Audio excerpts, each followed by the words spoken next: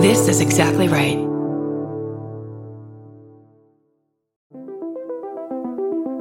Hi, I'm Erin Welsh. And I'm Erin Alman Updike, and we're the hosts of This Podcast Will Kill You on Exactly Right. We're back with our 7th season, which is bigger and better than ever. Because guess what? We're now a weekly show. This season, we're tackling everything from long COVID to norovirus, from the supplement industry to IVF, and so much more. New episodes drop every single Tuesday. Follow This Podcast Will Kill You wherever you get your podcasts. Of the Law & Order franchises, SVU is considered especially watchable. We are the amateur detectives who kind of investigate the vicious felonies these episodes are based on. These are our stories. Dun dun dun!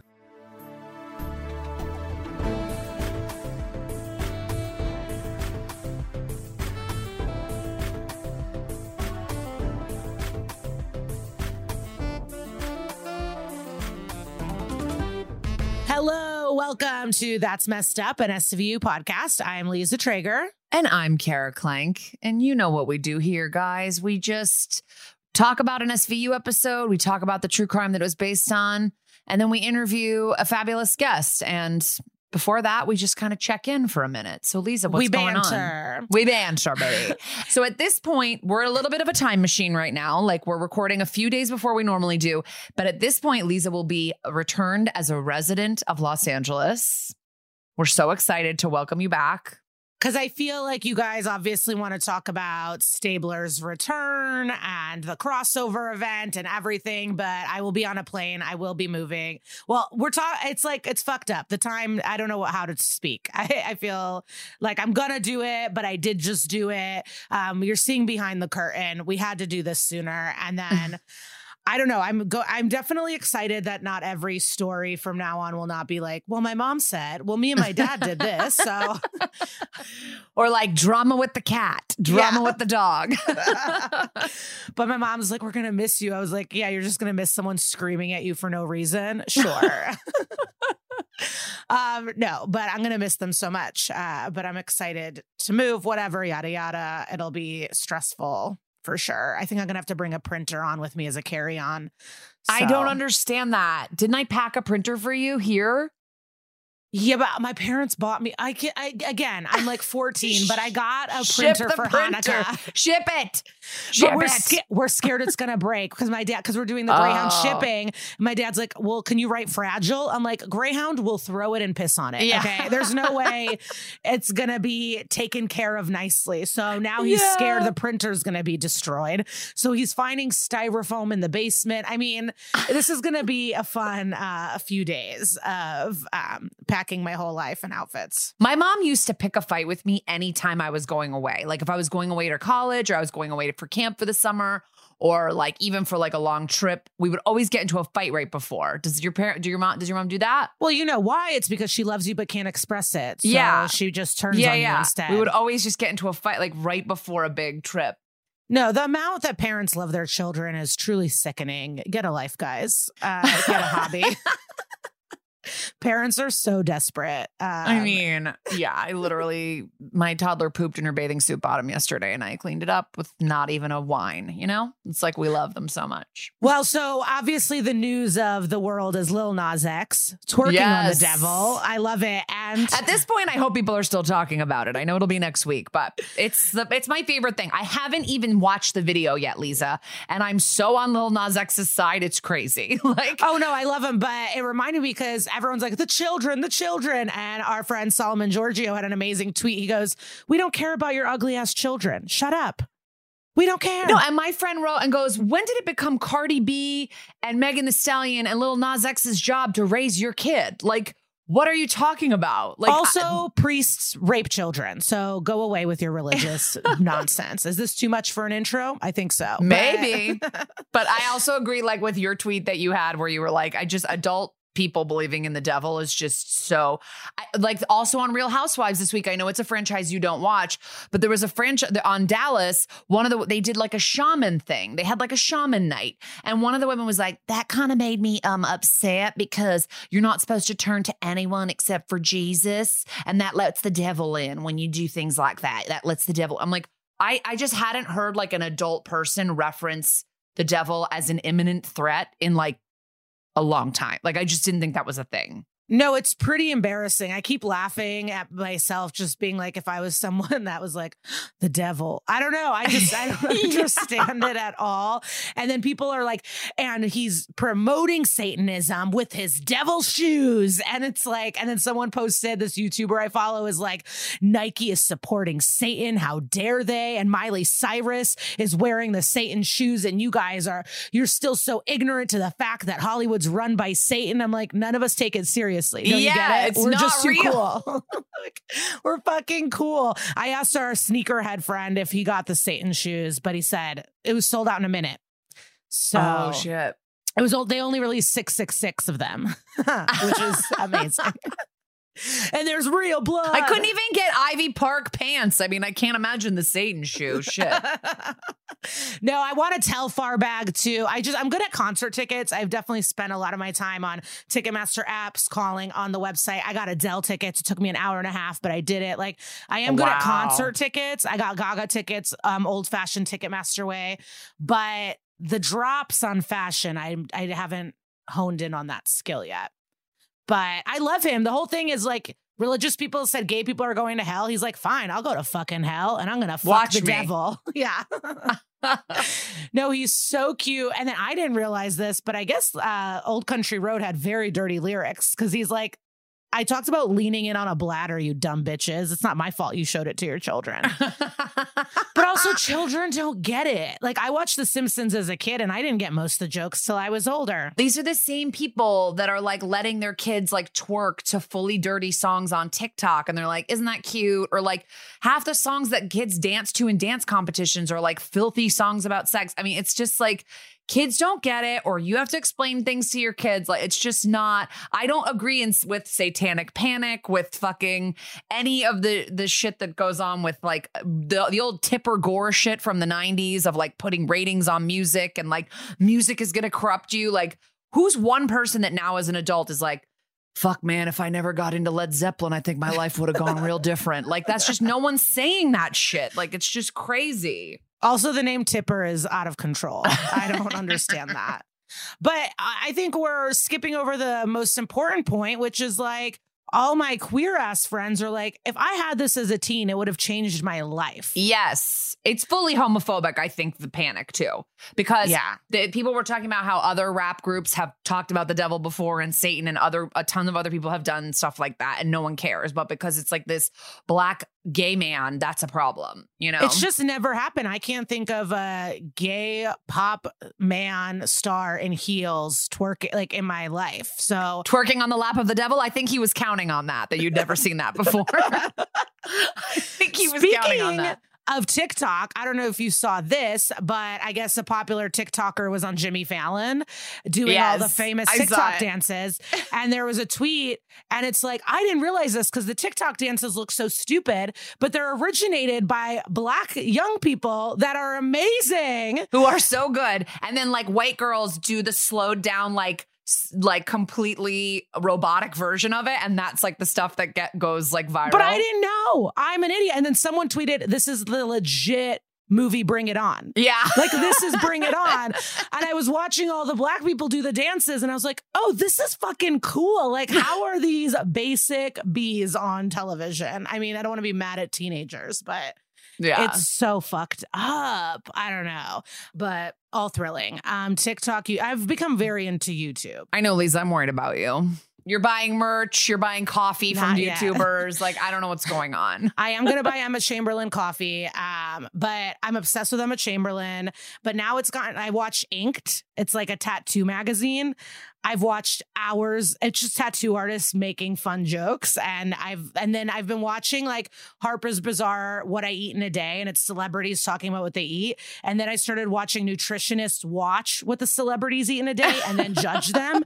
And I don't even watch Netflix, nothing. I'm just like SVU and YouTube all day, every day. It's never enough content. I'm just like waiting for Trixie to put out a new makeup tutorial. I just like...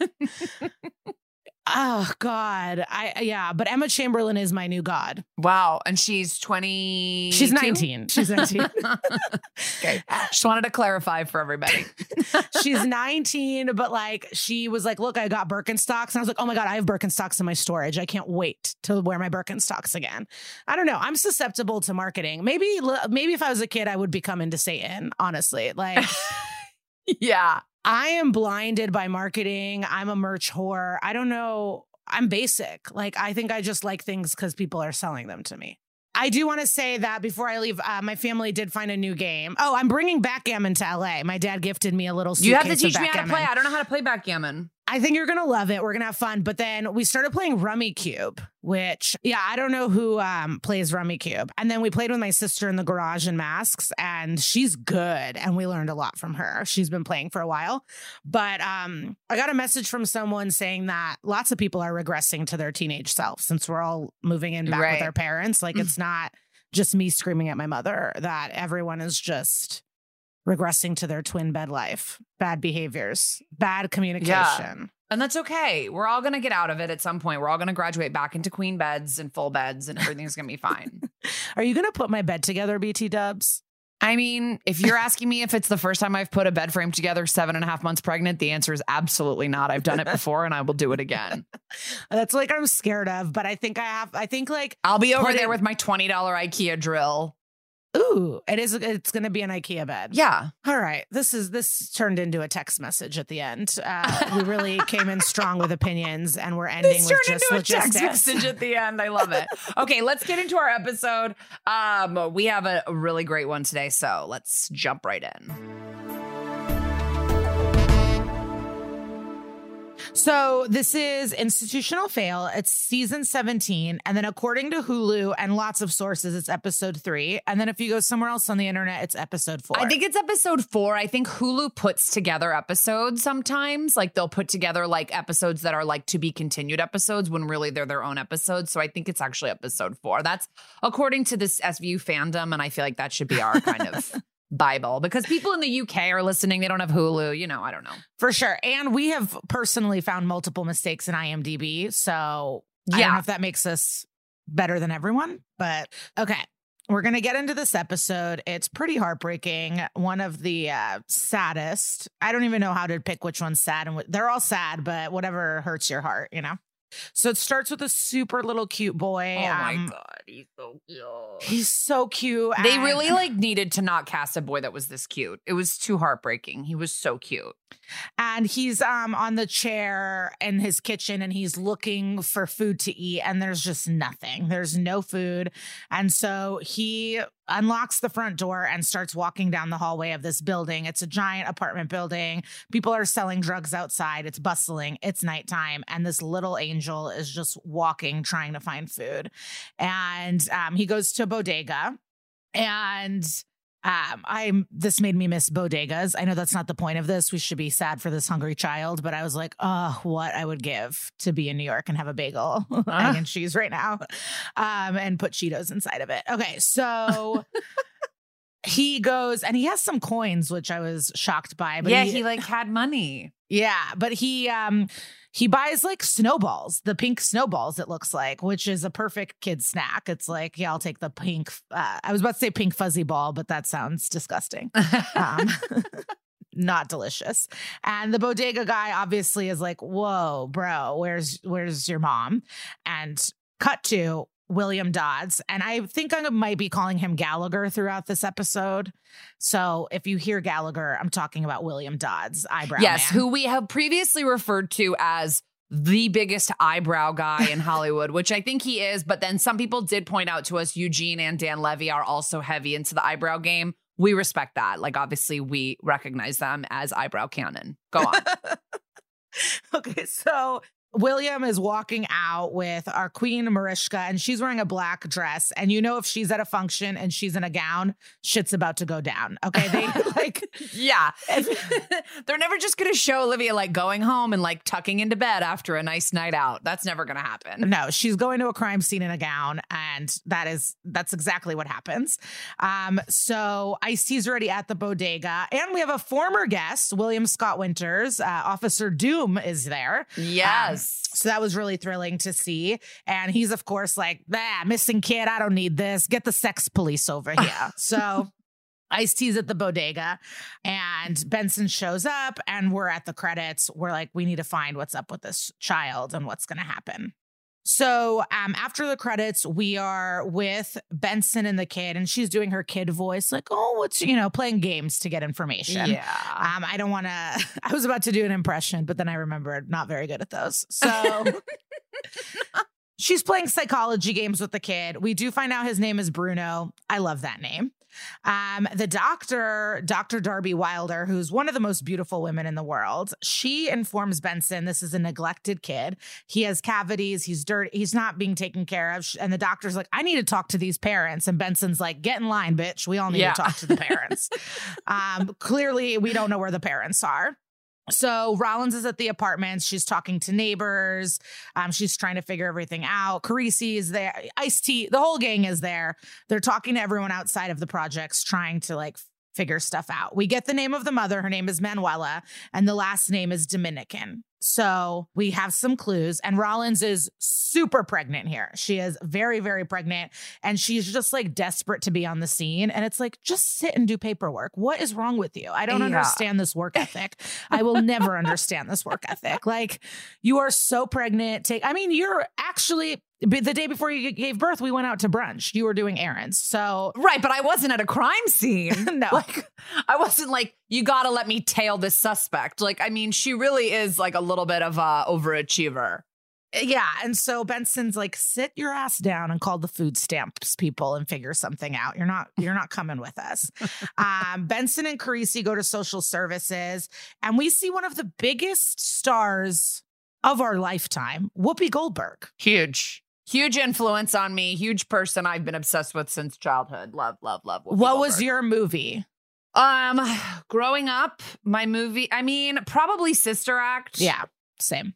But I loved her in so many things. I just thought she was great. Well, the thing is too, my uncle was a really small part in this movie with her in Jumpin' Jack Flash. So I just would watch that movie, even though it was a little too scary for me to watch. But I'd be like, Whoopi Goldberg, and I just loved her always. I've met her a couple of times you too, have? and yeah.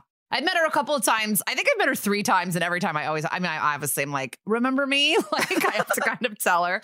I met her working on a couple projects in New York, and then she was on Drag Race. And oh, yeah. I don't know if people know this. This is an interesting fact about Whoopi Goldberg, and maybe it's made up, but this is what I heard.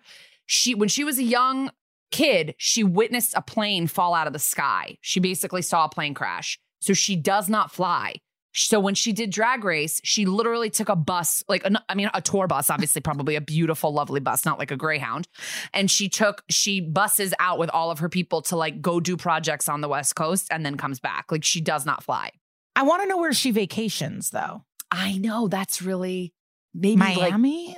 Florida. Yeah, I was going to say. Or I forgot about Drag Race, and she means so much to everyone because every drag queen was in tears wanting to hug her. She had to hug everybody. Yeah. Is that what happened? She was hugging everybody. And then this is really embarrassing, but I'm obsessed with the movie Rat Race. Oh, that's okay. my favorite Whoopi our producer is making a face to us we watch it every Christmas. Oh. No, my dad is obsessed with Amy Smart. I love Breckin Meyer. It is the funniest movie. John Lovitz is incredible. Also, just have to say the Whoopi Goldberg thing is true. Is there a part of Rat Race where they go, it is a race and I am for the win? Yes. That is Mr. Bean. Okay, my friend and I used to always say that, but I'd never seen the movie. I thought Hannah was giving us emotion wrap it up, bitches. We have an episode to cover, but instead more Rat Race material, which is shocking and exciting. This is how we know we have the right producer for our show. I also can't believe it's a Christmas holiday movie. There's great Nazi jokes, it's great. Okay, now I'm telling you to wrap it up. Yeah, Let's go. Okay. But seeing Whoopi Goldberg in SVU it's amazing. SVU it's huge. Makes stars. It's a lot of people before they're famous, a lot of people during their years of famous. But to have Whoopi it's exciting. I think every season they try to get a few jewel names. They try to get a few big names to kind of be the jewel in the crown of the season.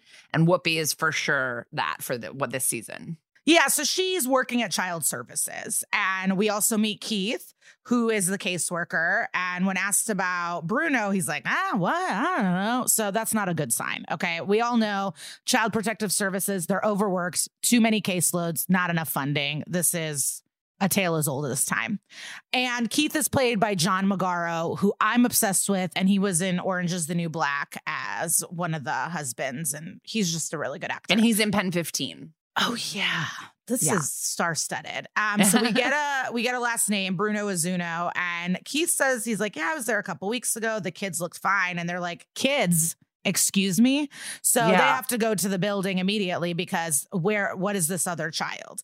And the elevator is broken. They have to walk up the stairs of this giant building. It's super hot, but Benson's in a jacket. It's very confusing. Very August Osage County vibes where it's like, take your coat off if it's so hot.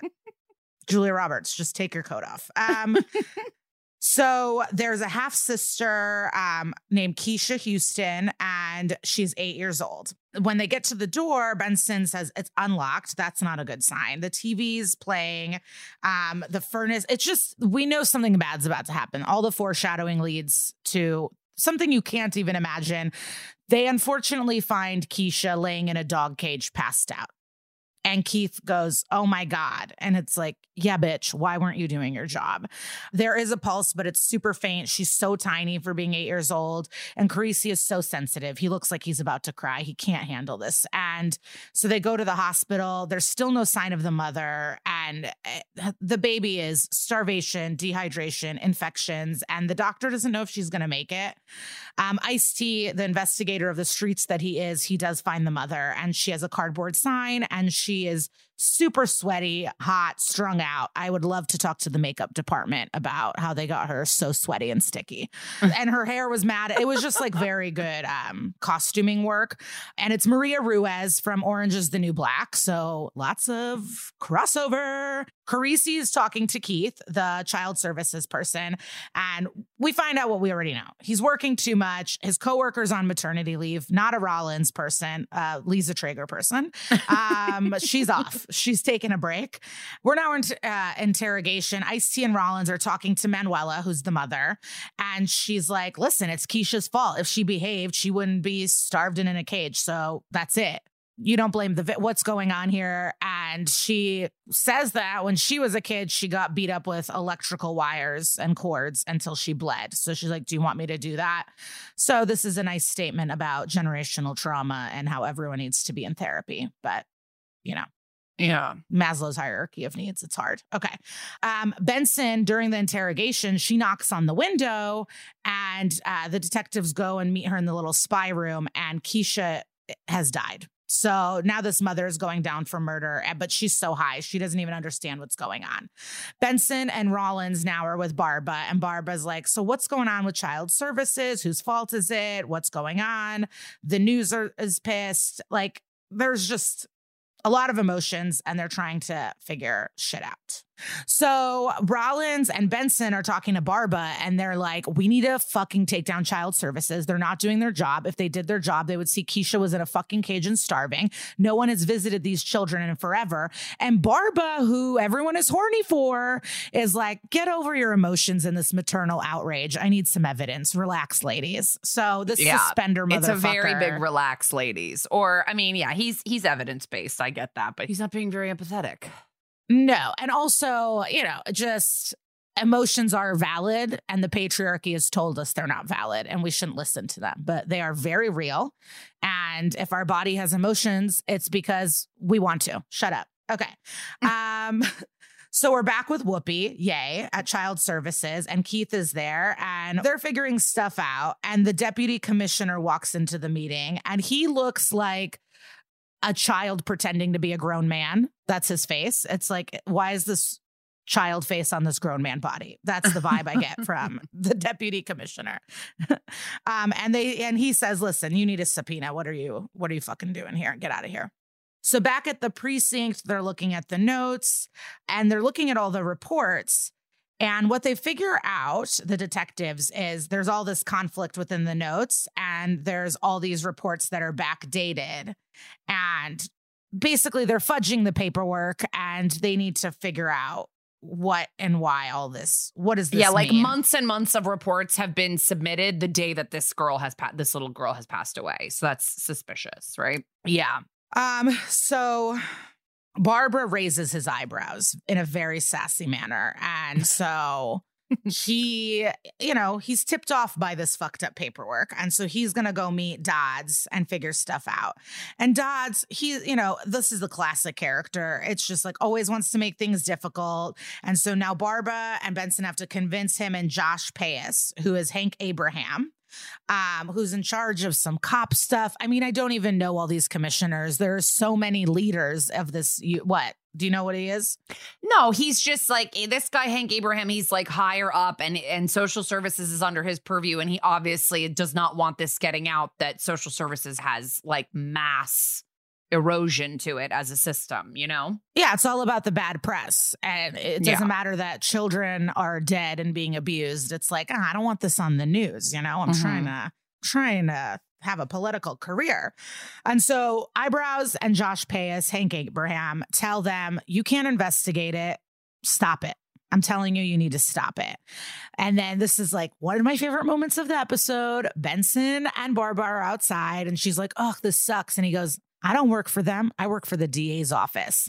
So Barbara switched, being a dick about the emotions. He's won our hearts once again. And he's like, I'm going to take over. I don't answer to nobody. So that's really exciting. Barbara does a press conference and he lets the world know exactly what is happening. Cut to Keith. And he's putting flowers on Keisha's memorial outside of her home. And Carisi has to arrest him. And Ice and Rollins and the team are like arresting the deputy commissioner and Whoopi Goldberg and taking all the laptops and files from the Child Protective Services. And they're charged for a bunch of stuff. And then Hank Abraham's at the back of the press conference, pissed as hell. And Barbara's like, what, bitch? And then bail is set at $50,000 per defendant, which is pretty steep for underpaid government workers. So they're going to Rikers. Barbara, Hank, and Mariska and Rollins are outside and he's like, I told you to stop. And Barbara is like, shut up. And so they have a nice little thing. But then Hank calls Barbara Poppy, which is this racist? It might be. I don't know. Is this a slur? Seems like a weird thing for a white guy to say to a Latino guy. I don't know. To Raphael, The only Poppy that's appropriate is Britney Spears' song from the album Circus. That's the only time whites can say Poppy, I think. I guess in sex. Okay. So at the hospital, Manuela's handcuffed to a bed and is asking Rollins, like, can you please get the judge to release me to go to Keisha's funeral? So this is fucking dark. I mean, she's sober now. She's not been able to get drugs. And so I think everything is like hitting her. She's handcuffed to this bed. Her daughter's dead. This is just fucking dark. And Rollins wants to know, how did it get this bad? What fucking happened? And she explains she was sober. She was doing good. And then, of course, her ex, who is Bruno's father, not Keisha's, got back out of jail and they started partying and doing drugs. And she's like, but we weren't junkies. We were just having fun. But the guy didn't like Keisha because that wasn't his daughter. So he treated Keisha not well. And instead of kicking the man to the curb who's mistreating your child, she told Keisha, you better behave or you're going to get whatever this guy wants to do to you. And, oh, God, this is bad. So Felipe got shot 4th of July weekend, and that broke her world apart. So that's when she relapsed again and just became a full-fledged drug addict, was after this guy got shot.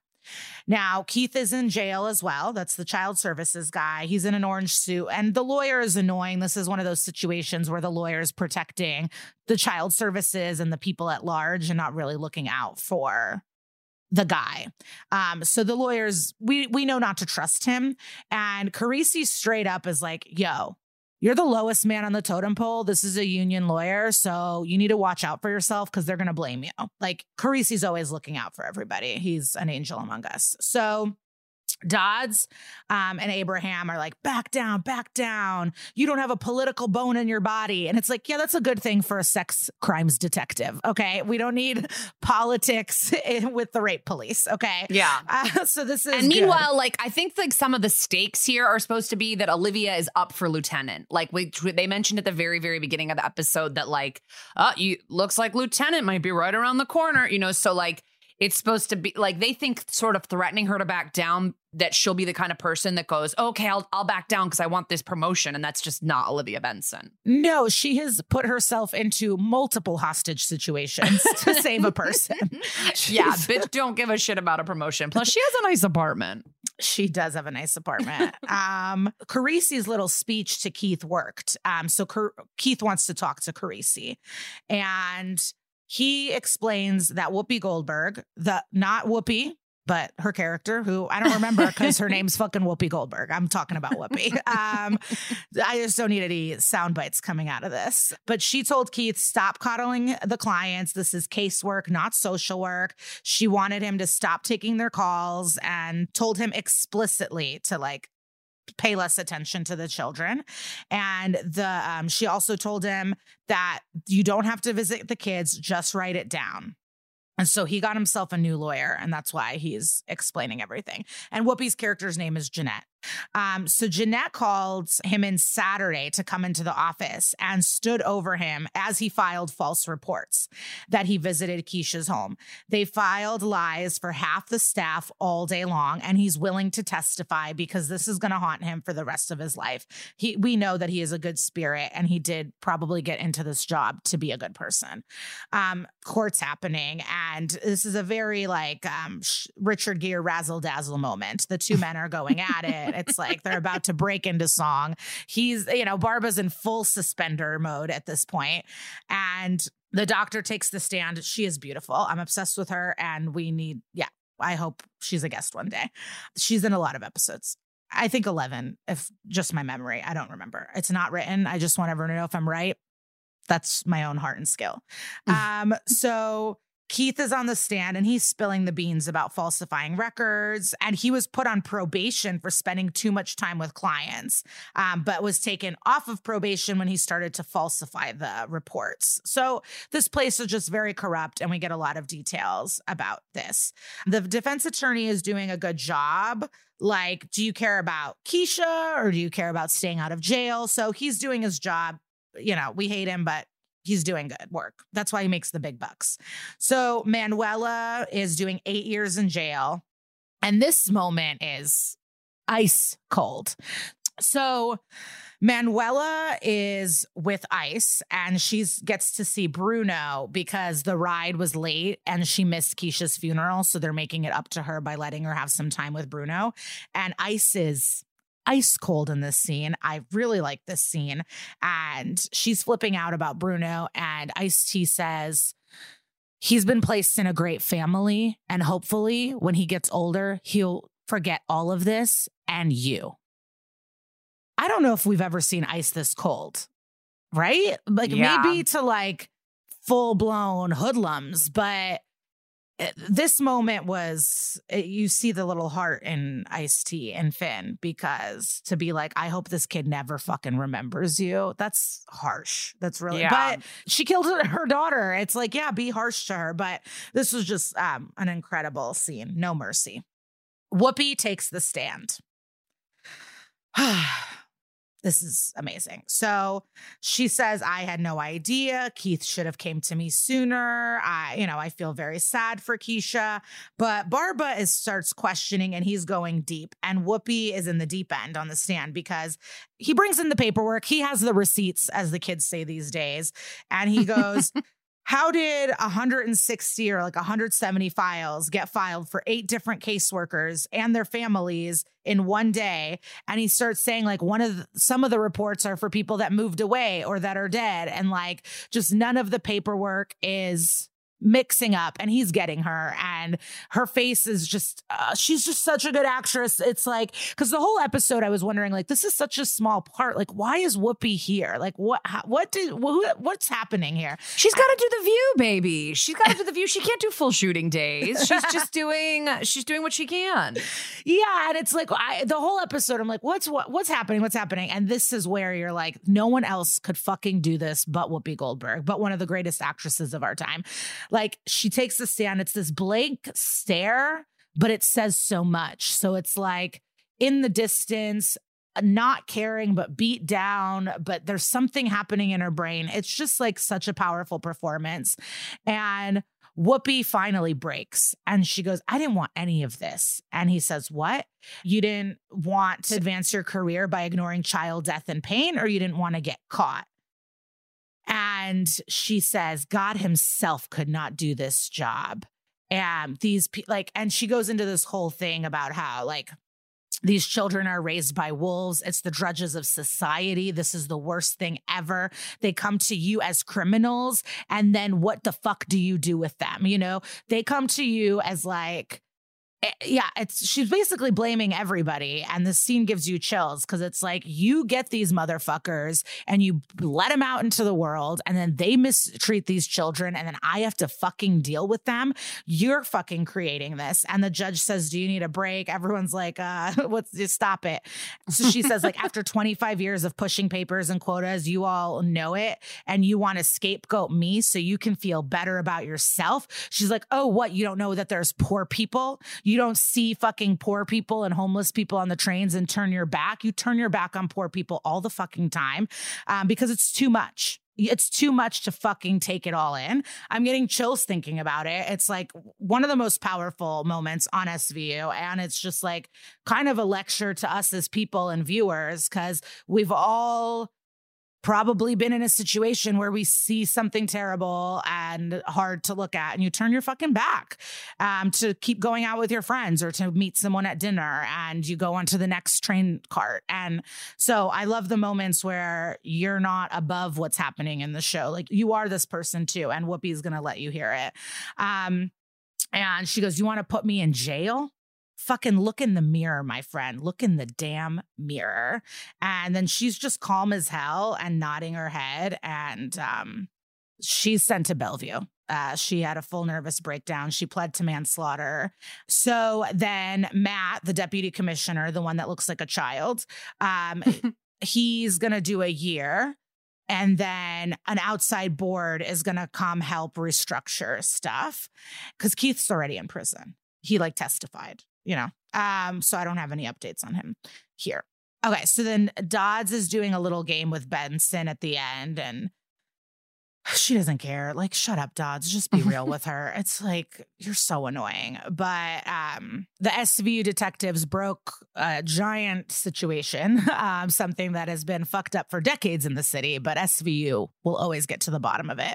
So hopefully some great changes will happen with Child Protective Services.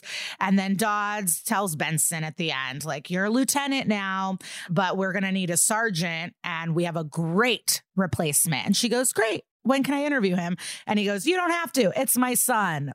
Like, I want to do like a song from a sitcom. Like, this is like too silly. Well, it's also like the episode starts out with Dodds and Benson being like all chummy. And you're like, oh, this, like, he's really changed. Cause like he was really kind of evil in some of the earlier episodes.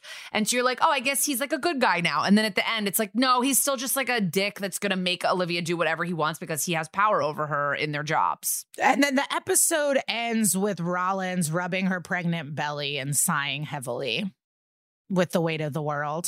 I think that that's like the show sort of like dramatically sort of tossing to like motherhood and like, what is it? What are the implications of like bringing a child into this world? And is everybody ready for it? And a lot of people aren't. And these are the people that you see their children in ACS. And, that's what I got from the belly rub, but maybe I'm reading too far into it. No, that's exactly it. That's of course it. It's, an illusion. No, not, what is it called? a metaphor or something. But, yeah. So it ends on a pregnant belly rub. Yeah, it's a pretty, it's a tough episode because it's like the show is attempting to tackle a super enormous issue in most major cities, not just New York, with child services and stuff like that, just the problems in these systems. And, they have to do it in 43 minutes or whatever. So it's ambitious. And Whoopi Goldberg should have won an Emmy for this. Did she not? I don't know. Oh, I didn't look. I feel we would have known if she did. Yeah. But she did not win an Emmy for this, just so you know. Yeah. I mean, even though she did not win an Emmy for this, she is an EGOT baby. Yes. Not a lot of those out there. That's true. I can only think of like her and John Legend. And John Legend's an EGOT? Yeah, he just became an EGOT recently. Oh my God. I mean, he's perfect. All right, let's take a quick break. And when we come back, get ready to get sad.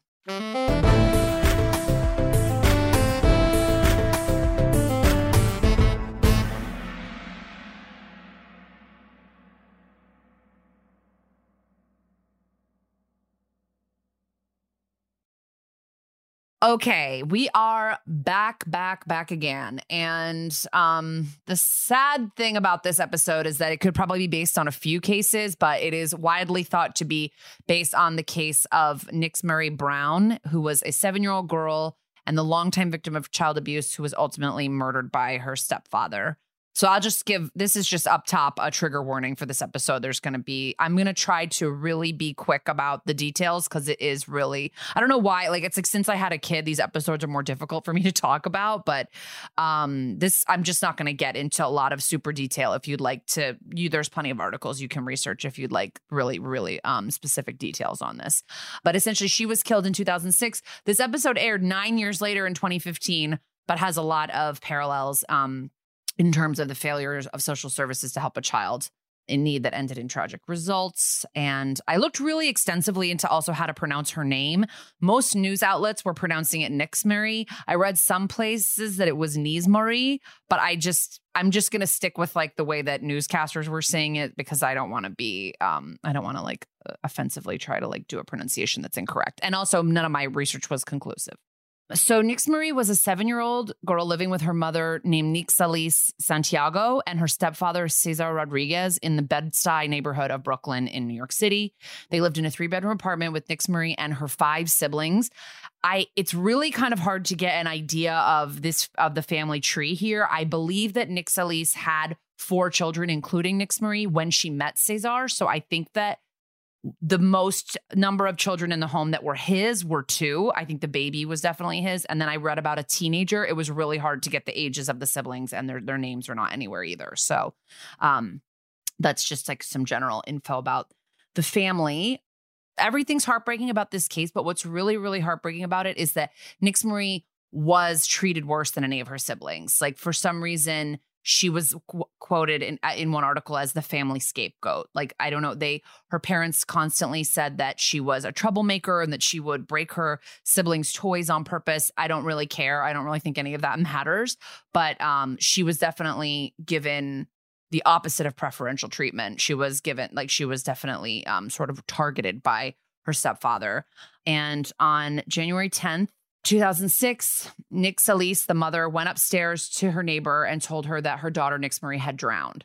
And so when the neighbor, whose name was Olbis Rivera, arrived at the apartment, she was shocked and truly traumatized by what she saw. She saw 7-year-old Nixmurray, who was, much like in the episode, severely underweight. She was 36 pounds. So for some context, my not even 2-year-old daughter is 30, 31 pounds. So, and she is large, but you should be 20 pounds heavier than 36 pounds at the age of 7. And so she was severely undernourished and skinny. And she had been beaten by her stepfather. He had beaten her with his fists and belts, and her head had been slammed against the bathtub. And all of this was in retaliation for taking a cup of yogurt from the fridge, and that she was apparently not allowed to have, and for a printer that he allegedly said that she had broken or jammed. So after he beat her, he put her body into what the family called, quote unquote, the dirty room, which was this rodent infested room where she had previously been tied up and left with only a litter box to use as a toilet. So this is just all really, really horrible. It's torture. It's full blown torture. Yeah. And it's really gross that the stepfather always insisted she was this troublemaker who stole food and broke her siblings' toys and stuff. And it's like, I don't care what she does. Like, no child deserves this kind of treatment. So ultimately, the medical examiner determined that she was killed by a fatal blow to the head 2 days before she actually died. So she had a subdural hematoma, and that the ME said she died of child abuse syndrome. So this was like a long time coming. So the mother apparently, what I learned later, after her daughter is beaten and left there, she bathed her. She tried to get her warm. She apparently did some things and then put her to bed. But the child did die and was apparently gasping for air. It was like a horrible, horrible, horrible end that this poor angel had to go through. And the mother, once she was dead, calmly goes upstairs, tells her neighbor Rivera, my daughter drowned. I need to call 911. The neighbor calls 911, and Rivera testified that Nick Solis was completely calm. But the minute she got on the phone with the 911 call, the mom started wailing and moaning and going on. And then when they hung up, it completely stopped and she was calm again. So she testified that she believed the crying was fake and that the grieving and all this emotion was fake. What's strange is, why would you get the neighbor to watch you lie to the police? I think she had to borrow the neighbor's phone to call 911. Got it. So Rivera's testimony ended up being crucial in proving that Nick Marie's mother did nothing to help her. Like, she was sitting there for a prolonged period of time needing assistance, and her mother did nothing and honestly waited until she was dead to call 911. Obviously, they go to trial. At trial, Rodriguez, the stepfather, tries to pin the whole murder on the mother, says she did it, basically. Even though he admits to beating her, I sort of tried to make it seem like the mother dealt the death blow, even though there's like no evidence for that. And it was revealed at trial that he routinely had beaten her. He had molested her. He had locked her in this dirty room, like we discussed again. And this is such a fucked up detail, but at trial, they showed the jury photos of the fridge and it was stocked. This is what's different from the episode. These people had a fridge filled with milk, pancake mix, salami, tortillas, cream cheese, lettuce, and the yogurt that she was punished for allegedly stealing. It wasn't like they were rationing out or they didn't have enough food. Like, they had plenty of food in their fridge and they were just punishing this girl for taking something to eat when she's severely underweight and probably starving. So it's really just, it's like unbelievable. They find her DNA obviously on his belt and jeans. I mean, his lawyer must have been like, we're fucked, because there really was no way to get this guy out of this. They tried to argue because he had a world's greatest dad mug that he was an okay dude. Are you kidding me?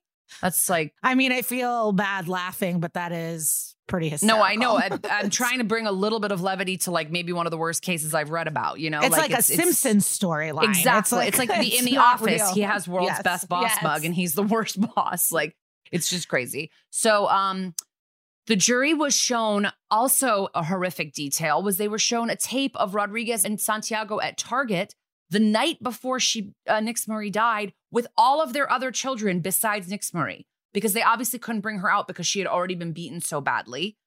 And they're taking out, buying the other 5 kids sweets, toys, Da Bratz dolls, like all this. Wait, sorry, they're just called Bratz dolls. I just am a fan of Da Brat. It's really crazy. Like, all the kids are in the video. Everybody looks happy and fine. And there's just this one child that they just treat horribly. And I wonder what the other kids thought. And it's like, I would never blame the other children for not doing something about it. But like, I am curious what they were thinking. I think that in those kind of situations, those kids are like, as long as it's not me. I mean, I think that like, you literally get you have to build up like a protective barrier with this trauma that you have and say, well, if she's getting hit, I'm not getting hit. Like, it's just terrible. But I'm not a psychologist. And I don't think any of the kids, I think maybe the oldest was 15 or something, and I'm not even positive about that timeline, because I read an article about the 15-year-old having to get therapy because the father forced him to do some weird sex stuff. I was about to say, even if it wasn't as bad as Nix Marie, I'm sure that he abused the children. Yes, I'm sure he abused the other children, but it was actually really difficult to find any evidence of it or like it wasn't reported on. Everybody was really focusing on her. Like, this case rocked New York. Like, I lived in New York when this case came out. I remember her name. I remember reading about it. Like, it was Really, really horrible. I really like that you are boots on the ground of a lot of New York crimes. And I was reading the free paper every morning. So I was getting a lot of, horrible brief reporting on a lot of bad crimes. In the spring of 2008, Rodriguez was convicted. He was sentenced to 26 and a third years to 29 years in prison. So he was given 25 years for first degree manslaughter and 1 1/3 to 4 years for false imprisonment. And he briefly addressed the court and said, "I'm just sorry for causing anybody any emotional pain or distorted memories about the child. I'm just sorry I loved Nix-Marie." And then a woman in the crowd yelled "murderer," and I'd like to give her a high five. Because I don't really care for this man's words. Yeah, if you know this woman, please send us a DM or an email. We would love a little lunch date. We will send her free merch. I would love to send her free merch for yelling out "murderer." So this is a kind of a crazy twist in this case too, is so Santiago and Rodriguez had separate trials. So Santiago is the mother. She is described in one article I read as slow-witted. Like she really had sort of a tough life. She had 4 kids by the time she was 22 and was living in a shelter when she met Rodriguez and they got married. So then he lost his job, became increasingly violent. She, I think her options, this is what her defense tried to posit, was that her options were limited. It was like, take my 6 children back to a shelter or stay with this violent man. So she stayed with the man. At one point she miscarried, and there were conflicting articles I read that said she blamed Nix-Marie for her miscarriage somehow. I don't understand how that, and then other articles I read that said that Rodriguez had actually beat her and that's what caused the miscarriage. So it was really hard to find fully verified information on that. But she did have this miscarriage that ended up really traumatizing her. She took the fetus home in a jar and kept it in her bedroom. So that was something that the social worker would see when she came by. And it was like, people could see that this woman, something was off and just nothing was done. Her lawyers tried to push for her to get criminally negligent homicide, which would carry a max of 4 years in prison. And then they obviously continued to blame Rodriguez for the murder itself. She claimed to not know what he was doing, but there was other evidence that she would often tell him to discipline Nix-Marie, that it was her being like, she stole the yogurt, can you go smack her around? And so I don't think the mother is fully innocent here at all. And her lawyer did try to present that she ministered to her daughter, put her in a warm bath after this beating, gave her water, dressed her, put her to bed near the radiator so she could warm up. I don't really know. And the lawyer argued that with her poor education, she could not have known that Nix-Marie was dying from this subdural hematoma, even though it's been said that she was gasping for air and calling for her mom. So it's really awful. In 2008, later the same year, she was found guilty of manslaughter, which is the same verdict that Rodriguez received. So she was acquitted of second-degree murder, but because she was previously convicted of 4 lesser crimes, assault for binding the daughter with a bungee cord, giving her a black eye, unlawful imprisonment, and endangering her welfare, Santiago was sentenced to 43 years in prison. So while her husband got max 29 for actually committing the murder, she got 43 years in prison. She had no reaction when the verdict was read, and the judge said that there would be an order of protection to keep her from seeing her other children. I read a really interesting article in the New York Times, too, about the sort of pressure that society puts on mothers, and that her punishment was so much worse because she is seen as a mother who failed rather than a man who beat a child to death. I think that the disparity in their sentences is really wild.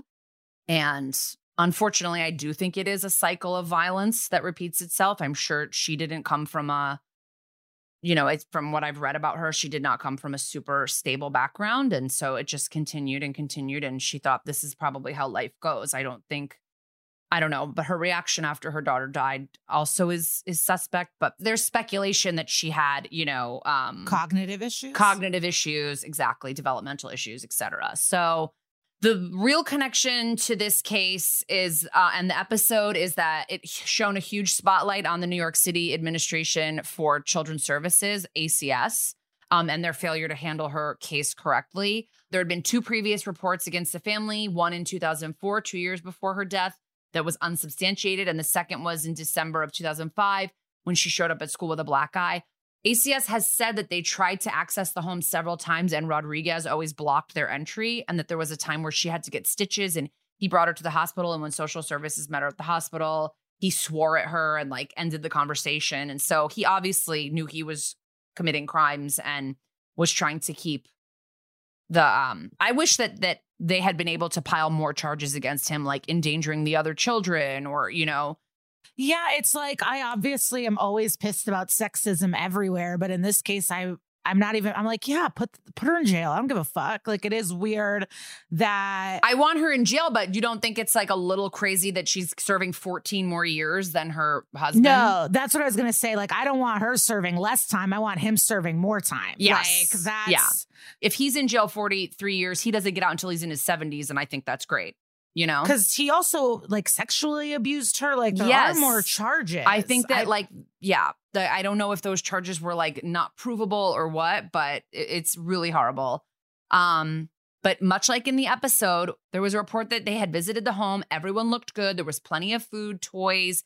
And meanwhile, Nix Marie was 20 pounds underweight, had missed 46 days of school, and had showed up to school with welts and cuts and bruises. So I don't really know where the disconnect is of like, I don't really care that there's a bunch of Tonka trucks around. Like, look at the child. Like, she does not look healthy. So the media came after ACS very hard, and 6 children's services employees were disciplined over this. The excuse was much like Whoopi Goldberg's monologue that the investigators are swamped with cases. And the Bloomberg administration said that ACS was responding by hiring 525 more workers at the time.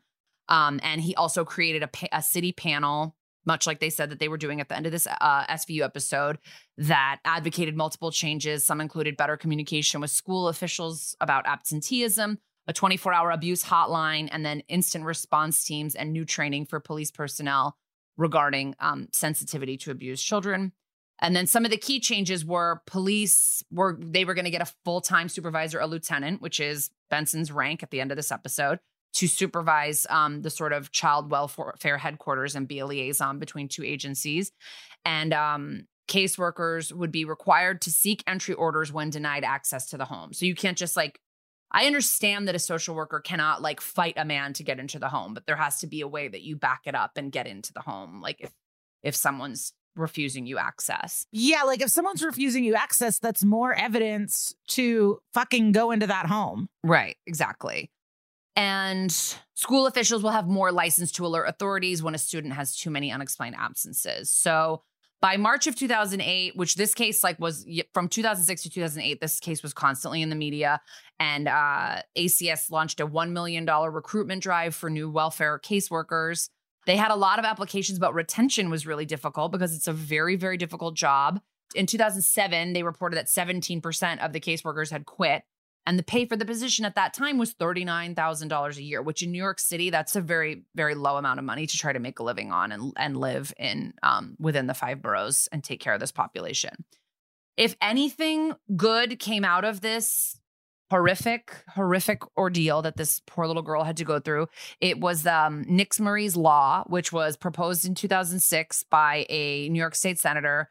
And the law was designed to deter or prevent child abuse-related crimes by charging parents connected to the crime of the death of their children with first-degree murder. So the maximum punishment in New York would be 25 years to life in prison.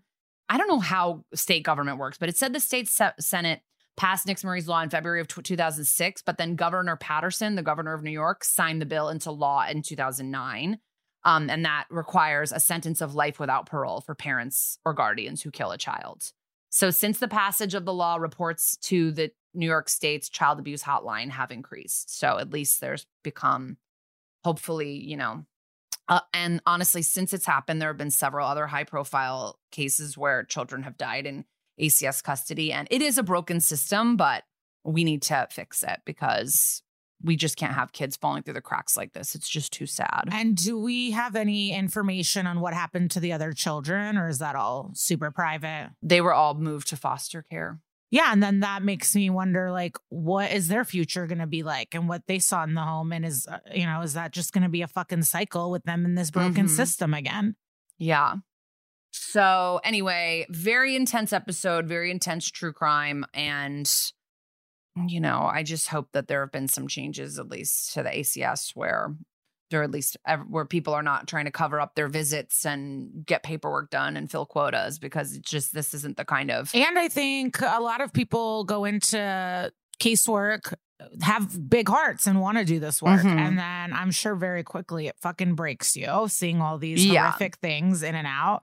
And then you're not compensated in any way. It's like, I don't know. And I mean, the foster care system is also like extremely biased against families of color. And it's, that's another issue as well. Like, it's something like 4 times more children get removed from their parents from families of color. And I just think that I work for this organization that I'll talk more about later in the episode, but I was trained in sort of like trying to recognize biases when you're in homes of like what is considered a safe home. You know, like a rug on the floor is nice, but it's not a necessity. You know what I mean? Like, for example, another bias we were trained on was you can walk into a home and be speaking to a small child and they're not looking you in the eye. And you could think, oh, they're being abused. They are keeping a secret. They're nervous around adults. What's going on? In Native American cultures, it's disrespectful to look an adult in the eye. So, you know, you have to go in knowing that there's all these different cultures to consider. And there's all these biases that both state employees and volunteers and all different people have when they're going in to like observe how a family lives in their own home. Just that's an example. Like, but you know, there's just ways in which I think social workers can sometimes judge with their own biases. But anyway, we have a hard-hitting interview coming up, and I'm excited to talk to our next guest.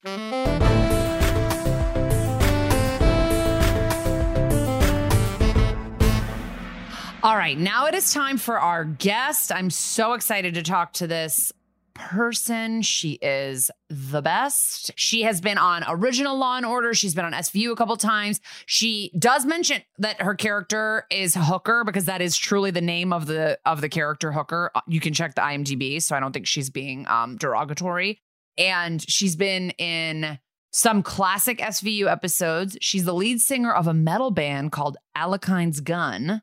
And she is hopefully just the first of many guests that we're going to get who have starred on Orange is the New Black, a show that Lisa and I are both obsessed with, where she played Maria Ruiz. Please, guys, give it up for Manuela herself, Jessica Pimentel. You're our first guest that we're talking to in Europe. This is pretty impressive. Well, there's no pressure to represent the entire continent then. I have to be honest. I know this is crazy and I know it's all acting, but because of your Orange character, I was so intimidated and scared to talk to you. I was like kind of panicked, and right away you're just like so kind and great. And I know it's all make believe, but yeah, I was like very nervous. Well, you know, why would you be scared of Maria? I think she's great. She's awesome. She's misunderstood a bit. She's been through some shit. And, you know, she's in jail. What the fuck? Sorry for pardon my French. You know, it's a rough life, man. I don't blame her for some of the things that she's done. Well, we definitely want to talk to you about Orange, but let's just like really quickly kick off with some SVU questions. So our first question is, tell us about working with Bruno. That little kid was so cute. The one that played your little son. Oh my God. That little boy, as cute as he looked in the TV show. No, this is good. He's 1,000 times cuter in real life. Sorry, no. I thought you were going to say he was a pain in the ass. He was a nightmare. No, he was actually the sweetest. He was so shy, and he was so tiny and skinny, and like... And he played so well. It's like, did I do it good? Like, he was so sweet. Oh my God. It was like too much. I thought they've done it too. It's too cute. Like, you got to find a less cute kid. This kid's breaking my heart. But that's the whole point. I mean, how could you not like watch that little boy and not be totally heartbroken? And he was just like that. And he was wonderful to work with. He was so like well behaved. He wasn't a brat. Like a lot of our movie kids can be brats sometimes. I have had like 100 movie kids at this point in my life, and they're not all easy to work with, you know.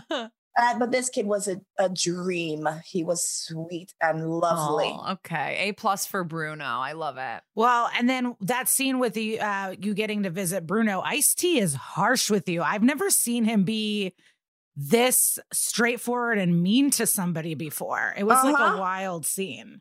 I don't know if there's a question. How was it acting with him? Ice is ice, man. I think that's really, I had done scenes with him before in a previous, one of my other previous hooker roles. And and he was great. He's really personable. He's great to work with. But it was that particular episode that we became friends. Coco was there too. She's amazing. Their daughter's amazing. I mean, this family, they're all great. But Ice is very professional. He's very easy to work with. He loves to play around, play with acting, as we're doing a scene. And we had he chewed me out a couple of times in that episode, man. I got people were taking this thing personally, I think. I don't know, but it's one of the more heartbreaking episodes. It is really sad. But I mean, everyone gives such great speeches about just how the system is overrun and overcrowded, and like Whoopi Goldberg's big monologue there. It made me think about my mom a lot, because my mom worked in the mental health field. She's a psychologist, and she would come home completely exhausted because these are people that are just kind of like thrown away, and like things are never getting better. And it's very rough work, especially in such a big city. And I just thought that episode was just really well done, well made. For sure. I mean, you're from New York, and I was living in New York at the time of the case that this was based on, the Nix Murray Brown case. Do you remember that? Yeah, I was going to say it was so pervasive. Like, I just feel like anybody that lived in New York at that time, would remember it. Absolutely. That's one of those stories that you hear on the news and you just weep, because it's just so tragic. And that there were hundreds of people that would have taken her in or wanted to help, or just people that can't imagine that this happens down the street, down the block in your neighborhood.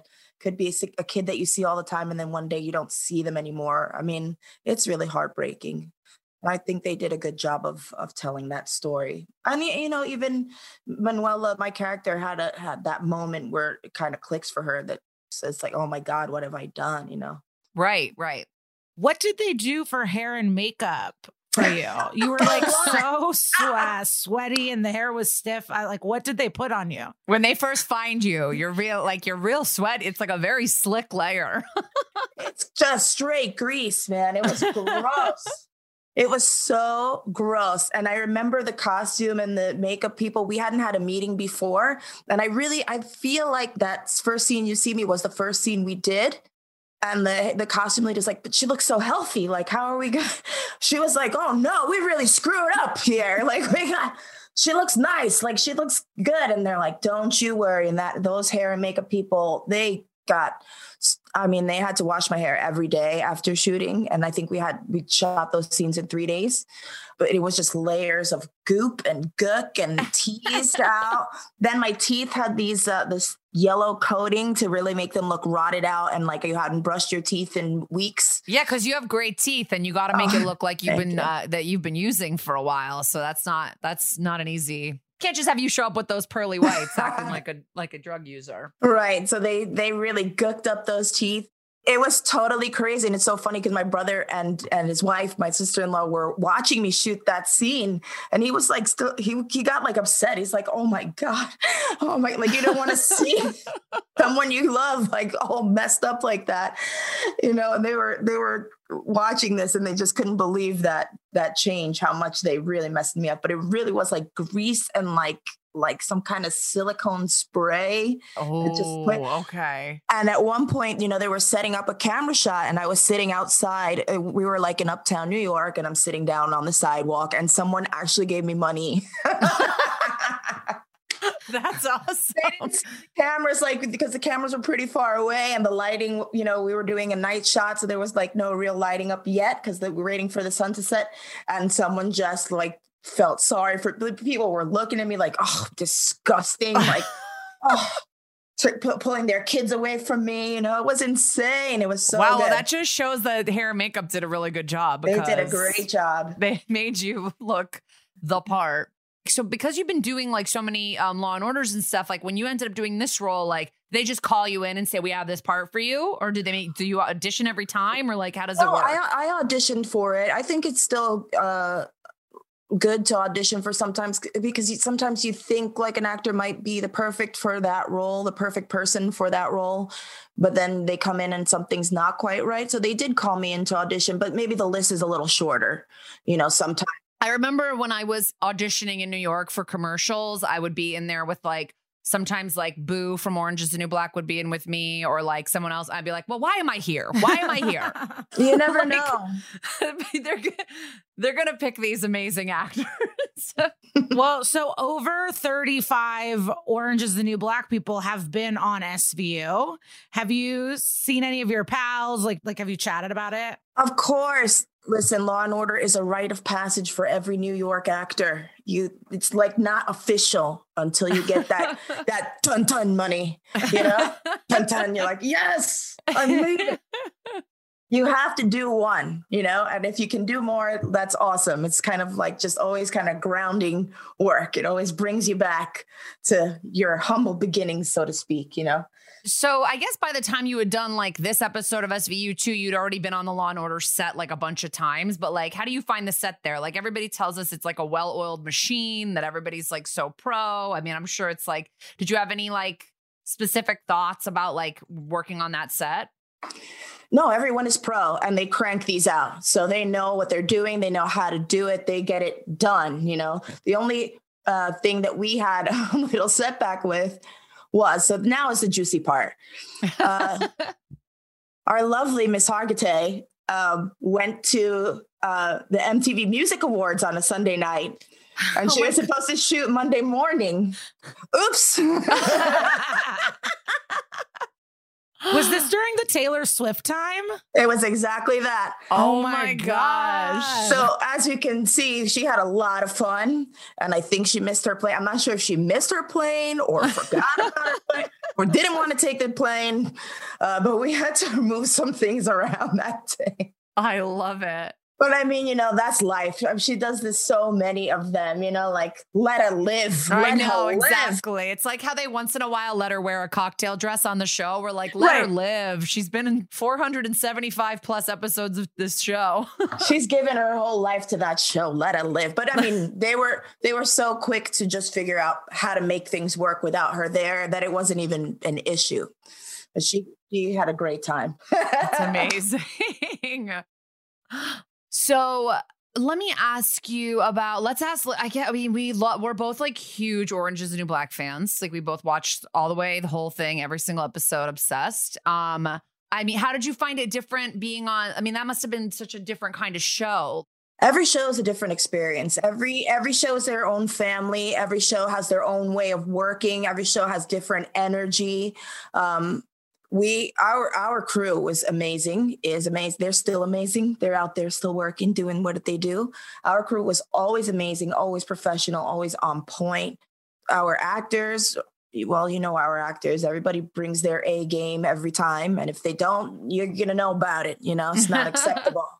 But everyone did bring their A game. Everyone put their literally blood, sweat, and tears into that show to make those characters believable and make them people that you want to have discussions about after, people that you're going to think about years later, bringing real life stories to life in the comfort of your own home. We worked with the Women's Prison Association at some points, helping them, donating to them, or raising money for them and listening to their stories, how they, you know, ended up in prison and how they were getting out, you know, what the transitions were like. And just in general, I think everyone just put their heart and soul into that project. So, and these characters, we played them for so many years.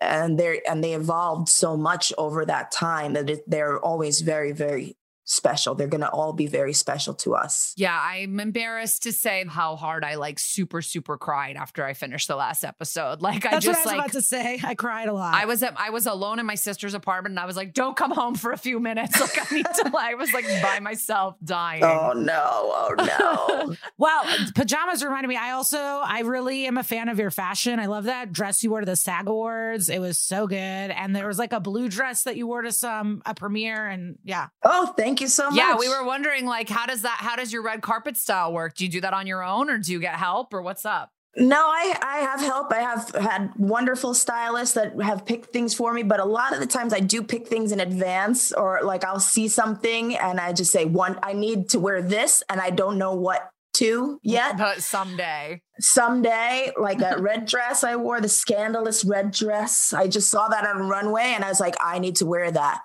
And then we got nominated and I'm like, and I'm going to wear it then.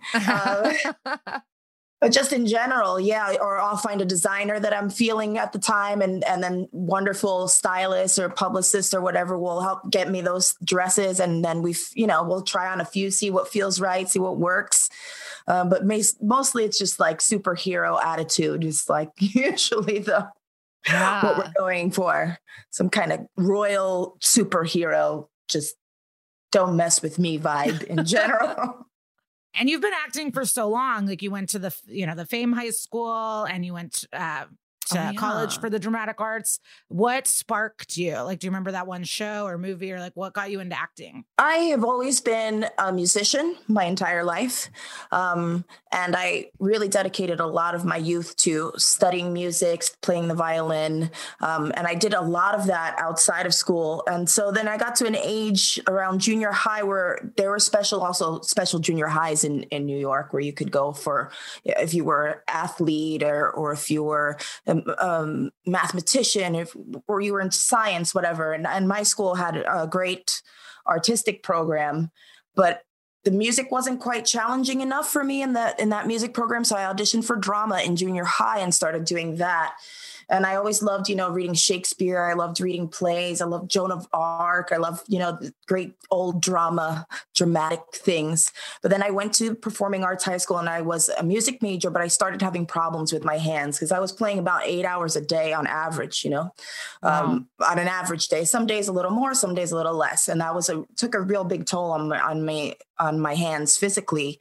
I started developing arthritis, tendonitis, repetitive, movement things, and having music all day. It was like a little too much, but the only way you could stay in that school is if you auditioned for something else. You couldn't just stay and not do anything. Right. So I was able to audition for the drama program in my second year and got in. And then I was able to do both. I was able to still take music class and theory class. But then I remember seeing Mercedes Rule in The Rose Tattoo in Theater on the Round. And I was completely just blown away. And I'd always been going to theaters. I'd always had a great relationship with, going to Broadway shows. My mom used to make sure we always went. New York kids are very spoiled. We're very lucky. A lot of us get to go to a lot of plays, get to go to the Met. We get to go see, ABT, a ballet company. We get to do a lot of cool stuff. So I'm not, I was no stranger to theater, but I just remember seeing her in that play and how captivating she was and how captivated the audience was. And I'd never seen Theater in the Round before. And this play is just driven by these two people. It was super intense. And I thought, if maybe I can't do music now, then I can just start really focusing on this. And I think I'll be happy doing this. And I really loved it. It's a great escape. It's imagination. It's awesome. And so I continued. I took a year off and got myself together and figured out where I wanted to go and ended up going to the American Academy of Dramatic Arts and working on a degree in theater. And then just out the bat, been working since. So tell us a little bit about the metal music. Neither of us, my husband's super into it. When I told him I was interviewing you, he was like, send me her band. I'm going to listen to it. So I maybe got you one new listener on Spotify, but, but like, how did you get into that? I mean, I know you said you were a musician, like in school, like how did it make its way to metal? Just like teen angst, man. It's like, one day, my friend in junior high handed me this tape, called King Diamond, who's big heavy metal guy, Danish guy. And I was hooked from that point on, and it wasn't just metal. I'd always kind of been attracted to that style. I remember I Love Rock and Roll. Joan Jett was on TV and I was like, she has got it down. Like that woman, she's got it down. That's how you live. I remember seeing that video when I was very, very, very little. And I thought, man, she figured it all out, and then just getting older, growing up in New York, your friends, introduce you to all new stuff. And then we had a great hardcore scene, hardcore and punk scene. So that we had CBGBs every Sunday matinee. We had the Limelight Matt would have like hardcore shows or metal shows, and then we would hide in the bathroom, and then it would turn into the dance party that we were too young to go to, but then we'd hide in the shampoo room back then. So you see all these great bands, and then you go to a rave, and then what else? I mean, we had so many clubs, so many awesome New York bands, and then the venues were getting bigger and people from out of town would come in. That's how I met my guy. His band played in one of my favorite clubs along with my friends. And then you just start branching out, meeting people. And the heavy metal, not just heavy metal, music in general, but hardcore, punk, metal, goth stuff, that stuff spoke to me in a way that regular top 40 stuff didn't speak to me. I wasn't living that life. I wasn't, like, everyone's so cute, everything's so good. Boring, boring. I wanted, dragons and magic, or someone that was singing about my pain or singing about the rough streets of New York, or, that's what attracted me. If you're going to live through music and have a reality that is not yours, it should be interesting at least. I lived with a hardcore band for a month in Boston named American Nightmare. One of my favorites. I love American Nightmare. They used to play in. You lived with the whole band?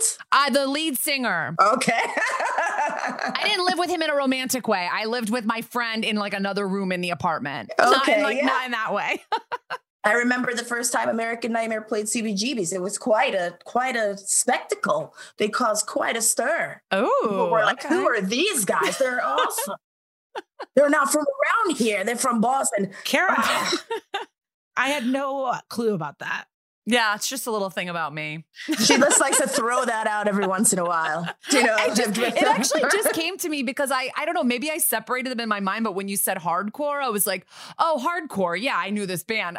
Was thinking of metal as like a separate thing, but they are kind of hardcore punk metal. It's all like from the same kind of family. We all used to go see everyone's shows. You'd go to a ska show and then a punk show. Yeah. We'd go swing dancing on Wednesdays, and then, go to the goth club and look at the floor and be all depressed. And then we were pretty open to everything musically. I think I was, not everyone. I was pretty open to everything musically, and I just loved experiences. It's nothing like growing up in New York City. It's really something special, especially in the 90s. We had everything was just open and anything could happen all the time. It's always been, I think back on those days and like, wow, some magical things happened. Oh, my husband just texted me. He's really loving your band. He's listening to Alakeen's Gun. Yep. This just in, you have a new fan. Awesome. Give him the horns up right there. Yeah. Oh.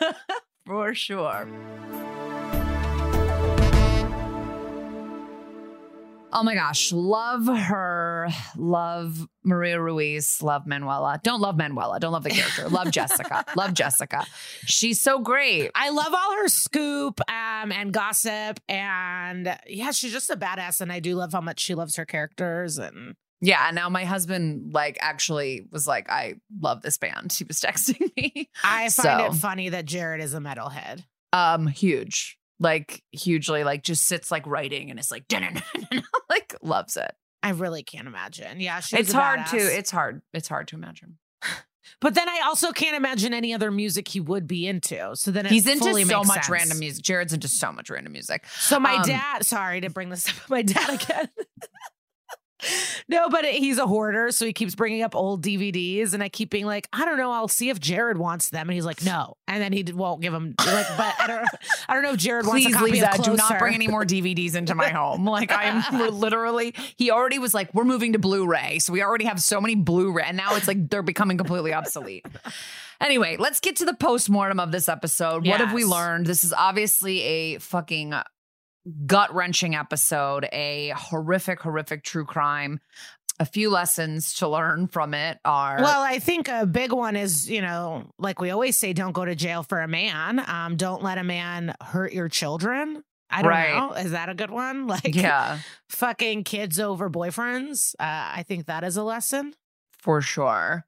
And obviously, there's a lot of reform to be done to the foster care system, and There's a lot of kids that are slipping through the cracks. That's not the best. No, it sucks. And it just like, it makes you feel so powerless and how big these problems are, and that it's been this way for thousands of years in all of humanity, that we just like let our most vulnerable people fucking perish like this. It's really upsetting. And it's like in the episode, obviously you're supposed to kind of be like, yeah, Whoopi Goldberg's a little bit of a villain. And so like, but I think in reality, a lot of foster care workers or caseworkers and people that work for the state are really trying, but it is an overloaded system with low compensation, and like it's broken. So it's not necessarily, I don't think there's like villains out there being like, let's just do the paperwork and let kids get beat up. Like I don't think that that's like a probably commonplace, but it's just a very overworked system.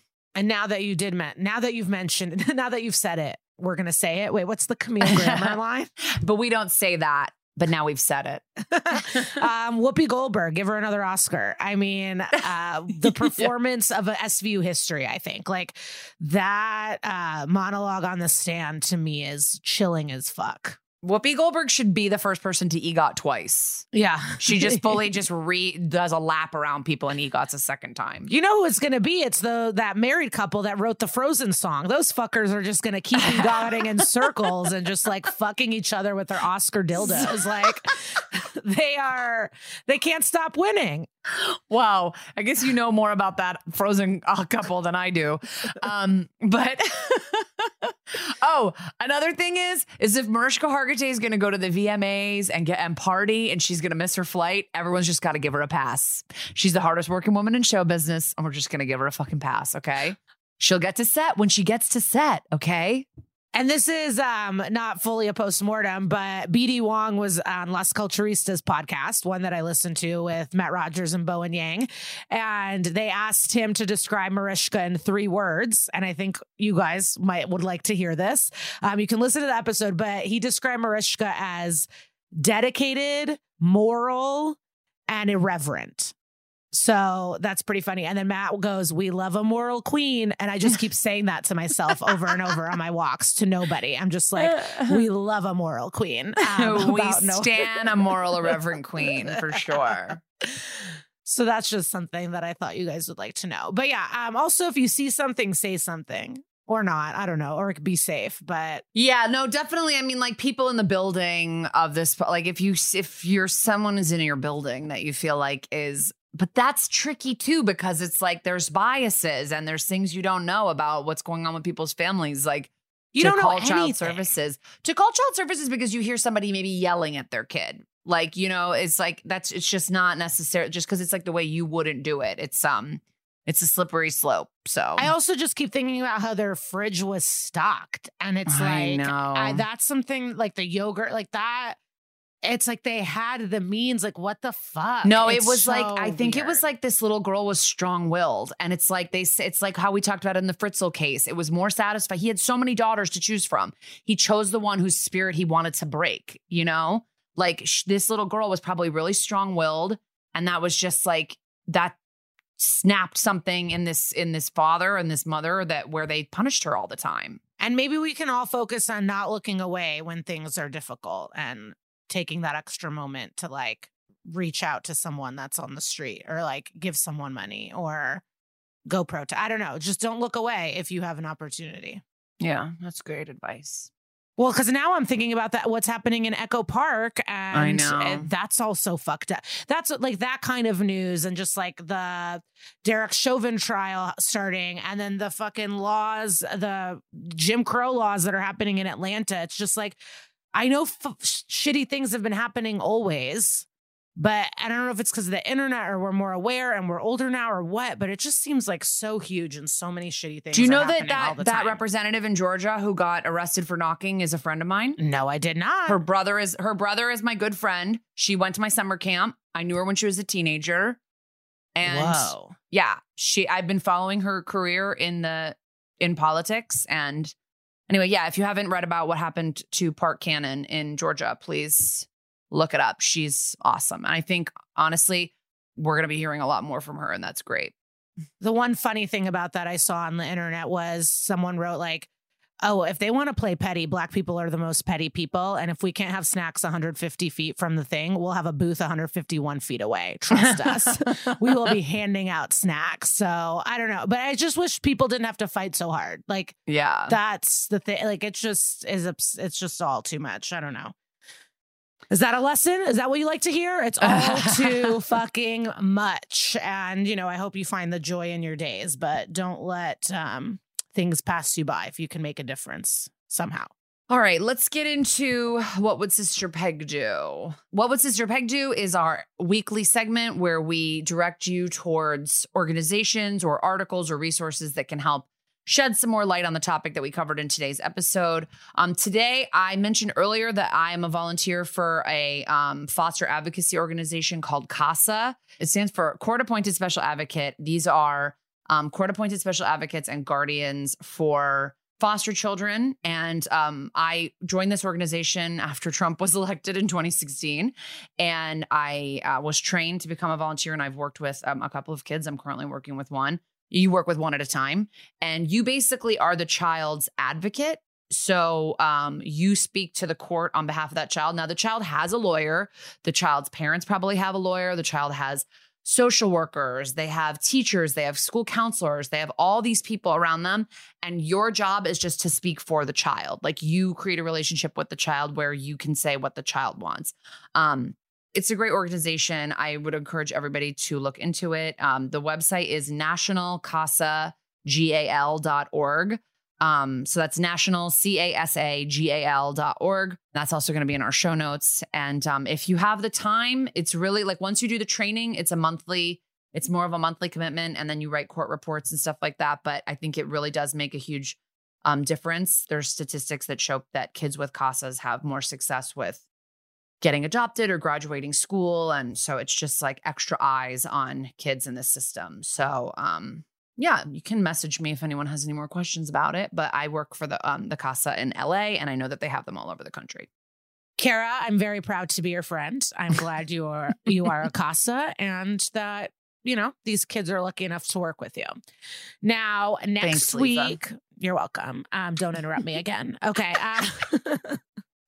Next week, we will be covering the episode Intent, season 19, episode 8. It is a wild one. And you can always watch the episodes on Hulu or Peacock or any international service you use. And, you know, check us out on social media. We're pretty fucking active. And talk soon. Bye-bye.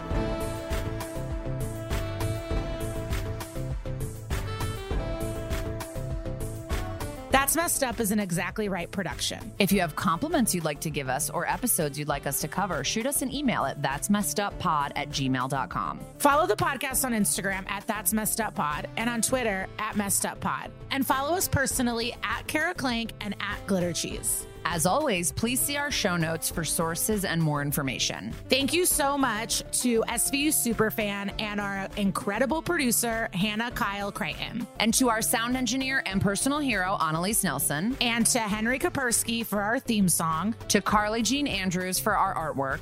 Thanks to our executive producers, Georgia Hardstark, Karen Kilgariff, Danielle Kramer, and everybody at Exactly Right Media. Listen, subscribe, leave us a review on Apple Podcasts, Stitcher, or wherever you get your podcasts. If you're an advertiser interested in advertising on our show, go to midroll.com/ads. Dun dun.